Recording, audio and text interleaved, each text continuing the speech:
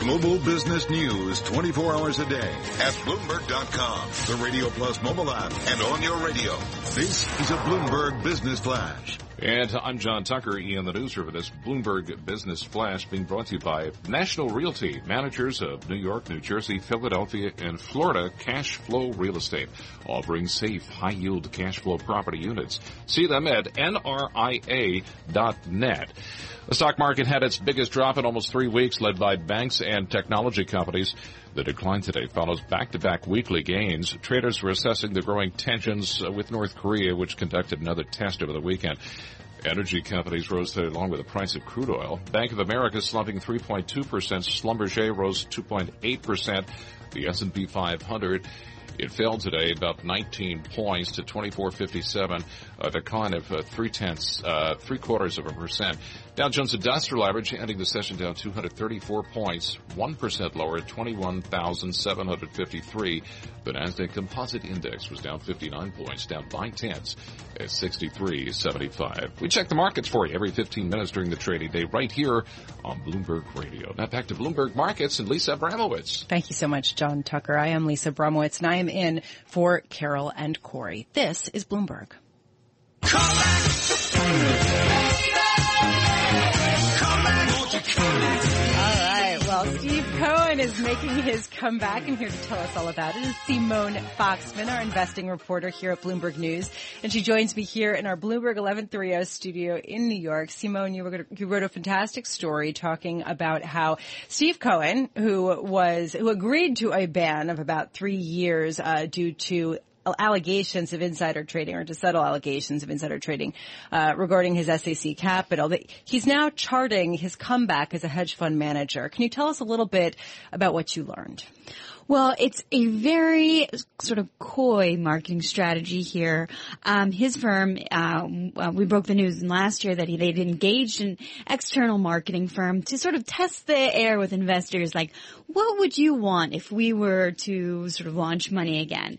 Now we find out that not only are they sort of throwing this idea around, in fact, prospective investors in, a new Steve Cohen fund are going to be given a trove of marketing documents over the next few weeks. Essentially everything that would allow them to make a decision come the expiration of this settlement on January 1st. Do I want to put money in this new firm, which is called Stamford Harbor Capital, that Steve Cohen owns and presumably will be very much a part of. So what's the pitch here? Do you have any sense? I mean, so Steve Cohen was known as getting 30% returns annually, crazy returns that attracted investors, no matter what the methodologies were that he used. And now, not only do you have, forget the allegations of insider trading, you have a time when hedge funds have underperformed for quite a long time. I was looking at a Preqin survey today showing that 70% of investors surveyed over the past 3 years have been disappointed with the hedge fund performance of funds that they've been invested with. Right. So certainly the pitch is Steve Cohen was great in the past. The insider trading things aside, he can still make a lot of money. There's a lot of upside potential. The pitch is also a little bit, there are a lot of allocators out there with a lot of money. And a lot of that money, one of the safer places to put it is in multi-manager funds, which have a bunch of different portfolio managers managing assets. Think of Millennium, Citadel. These are firms that have performed decently well. They haven't lost your money for the most part. So, right, exactly. So I think definitely investors are saying, look, these are the kinds of funds I would put that money in anyway. And then I have this upside potential of Steve Cohen. Who was so good for so long. But hold on a sec. I want to push back on that because his .72 asset management hasn't done that well, right? Right. Well, and this has been, I guess, the concern, right? For about 18 months there, they really weren't making any money. And they've done okay this year since then. And just 5%. to be clear, so 0.72 asset management, so as not to breach his agreement with the U.S. attorney, it only manages his own money, right? So he's not accepting outside client money, which was the agreement that he would not do that until January 2018. But the underperforming aspect of this is concerning as he tries to pitch a new complete strategy. Just to give you a sense, he's up about 5% year to date, which sounds okay, but that's less than emerging markets dead, or you could find a number of different less than the S&P for sure. Right. Yeah. Right. No, I mean, that is absolutely a concern that investors have, but look, I think if you're going to be in hedge funds, you've got to think about where you're going to be. You're either going to be with really small, niche managers who are very specialized, or you're going to go for the safe bet, which are these big asset management firms. And so I think that's kind of, from what the allocators I talk to, there's going to be money lining up out the door. There are a lot of people excited for Steve Cohen to return. Whatever his problems were, your performance hasn't been great, but it hasn't been horrible. There are a lot of people who are doing worse. So, so I think certainly you're going to see people, betting on, Steve Cohen, should this go forward, which they're couching very, I'd be 95% certain. Well, I'm just wondering whether you have any idea about fees.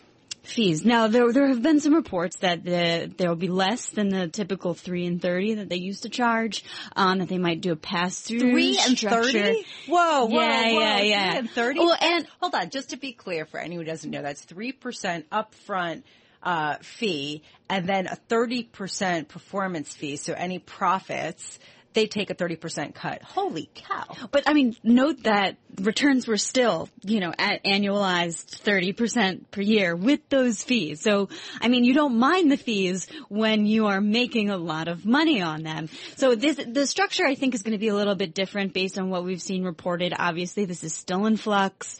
And, the more information on fees could be part of the materials that are sent to allocators in the coming weeks. Okay, so then aside from the fees concern, the general unimpressive impression that a lot of people have with hedge funds recently and the tepid flows, there's a question about whether stock picking still has the same value today.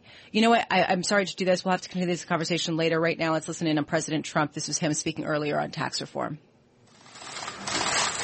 Thank you very much. I'm pleased to be here with Majority Leader Mitch McConnell, House Speaker Paul Ryan, and the two leaders of our tax writing committees, Chairman Orrin Hatch and Chairman Kevin Brady, who've been working on tax reform for months with our Secretary of the Treasury, Stephen Mnuchin, and Gary Cohen, our National Economic Council Director. Since the day I took office, as you mentioned moments ago here on Bloomberg Radio, we heard the president's call for tax reform. Earlier, the president acted to end DACA, the Obama-era program that stopped the deportation of about 1 million people brought here illegally as children. During his short statement on taxes, the president said he has a love for the dreamers and hopes Congress will do something.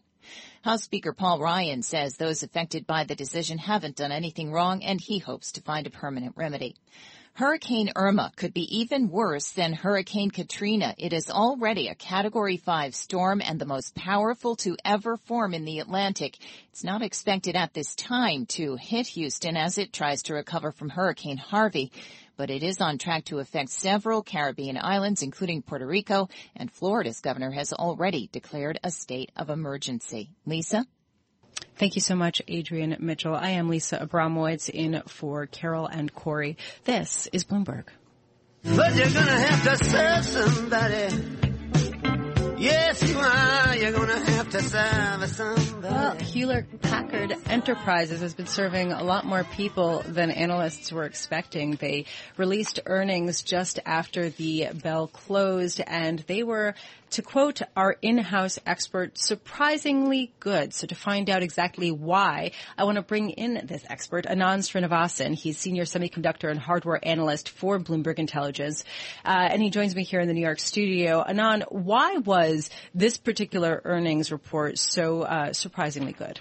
I think expectations were pretty low going into the print, Lisa, and one of the things that we're seeing is HP Enterprise historically has not had a secular sort of a structural mousetrap answer to what's happening with IT, which is the movement to the cloud. And they've been very, very strong on corporate IT, which has been weakening, and cloud, which has been growing. Now, given that backdrop, servers actually still came in weak, down 1% year-on-year for the quarter. But the surprise came in from storage, which was up 11% year-on-year.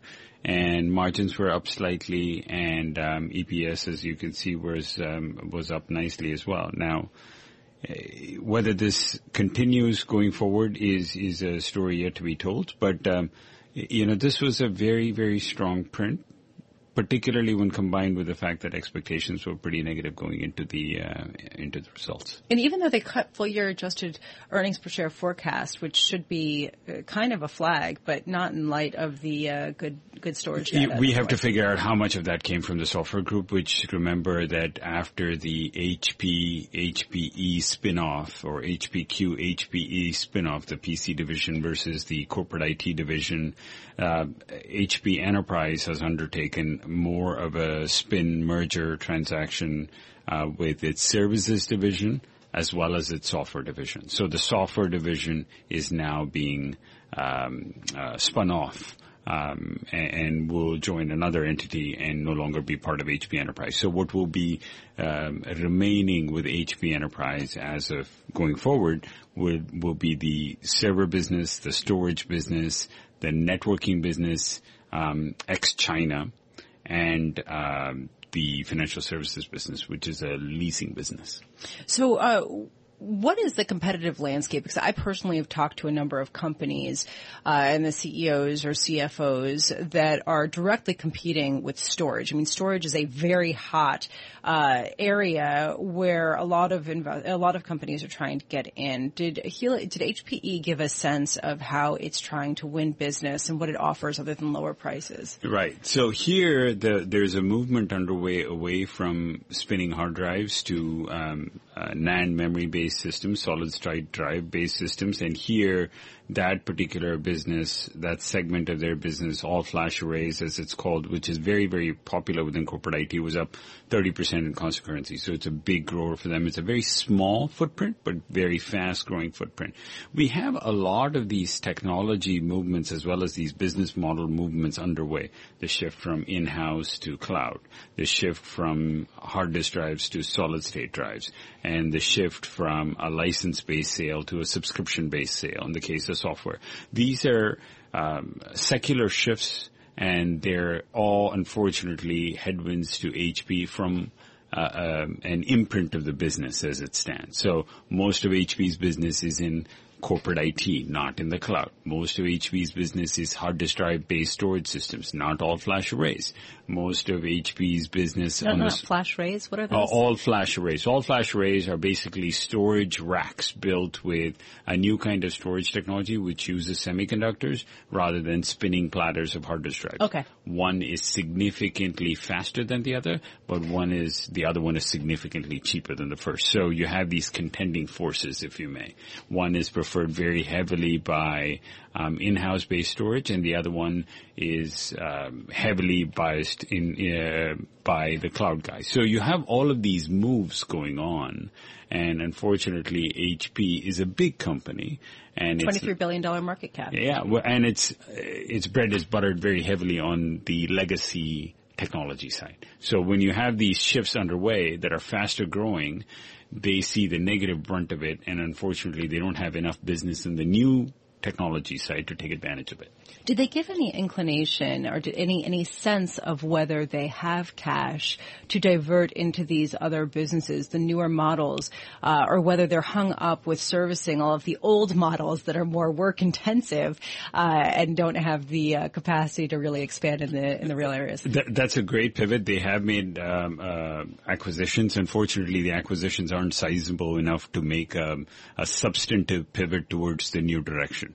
And in HP's defense, one of the issues is that if you do end up servicing the cloud, it's not like the cloud business is particularly lucrative from a margin perspective, right? The corporate IT business is very services intensive. They tend to buy higher end systems, and as a result, the margin dollars associated with that is much higher. Unfortunately, it's declining. And on the cloud side, it's very commodity driven, and the margin dollars associated with that is lower. So it's one of those darned if you do, darned if you don't kind of scenarios. And from a technology perspective, this is kind of slow-moving, sticky, longer term. And the cloud business tends to move very, very aggressively, very lumpy, but big contracts, but lower profitability. So which poison do you prefer? So this brings me back to the question. I still don't understand exactly how they beat then on storage. So this is a business that, remember, that they were underexposed to. They bought a business. And I see. So as part of the acquisition, and they've taken the right steps in the last 2 quarters, and it has helped this particular quarter. Now, we'll see if that helps FY18. Is this business really obsolete at this point? I mean, could it potentially be obsolete in, say, 5 years? From a footprint perspective, it's very, very important. Now, the problem associated with this is margins. It's getting more and more and more commoditized. So HP's operating margins in the last quarter were 6% in the enterprise business, which is the second best operating margin that it's had in the last 7 quarters. So again, this is all single-digit operating margin business, so I don't know whether it becomes more profitable. It doesn't go away, but it doesn't become more profitable. Thank you so much. Really wonderful to have you. Anand Srinivasan, Bloomberg Intelligence Semiconductors and Hardware Analyst, talking about HPE. Its shares are rising in aftermarket, going from about $14 to $14.65. Right now, let's go get a check on world and national headlines. Adrienne Mitchell has that for us in the Bloomberg 99.1 newsroom in Washington, D.C. Adrienne. Thank you, Lisa. President Trump says he has a love for those who have been thrown into legal limbo by his decision to end DACA, the Obama-era program that stopped the deportation of about 1 million people brought here illegally as children, and he hopes Congress will do something for them.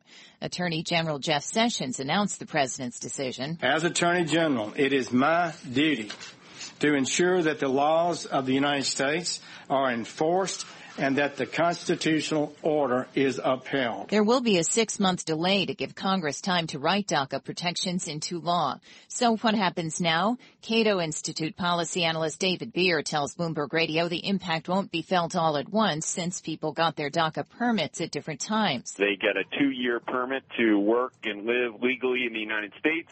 That permit will expire. You're pretty much going to have some people being able to stay in their DACA status until 2020. Some people will lose their DACA status in 2019, and some people will lose their DACA status in 2018. The president spoke very briefly about DACA at the end of a short statement on tax reform. He says he will do more than reform the tax system. He pledges to cut taxes. Hurricane Irma is a Category 5 storm and the most powerful ever to form in the Atlantic. The storm is on track to affect several Caribbean islands, including Puerto Rico, and Florida is under a state of emergency. Global News, 24 hours a day, powered by more than 2,700 journalists and analysts in more than 120 countries. I'm Adrienne Mitchell.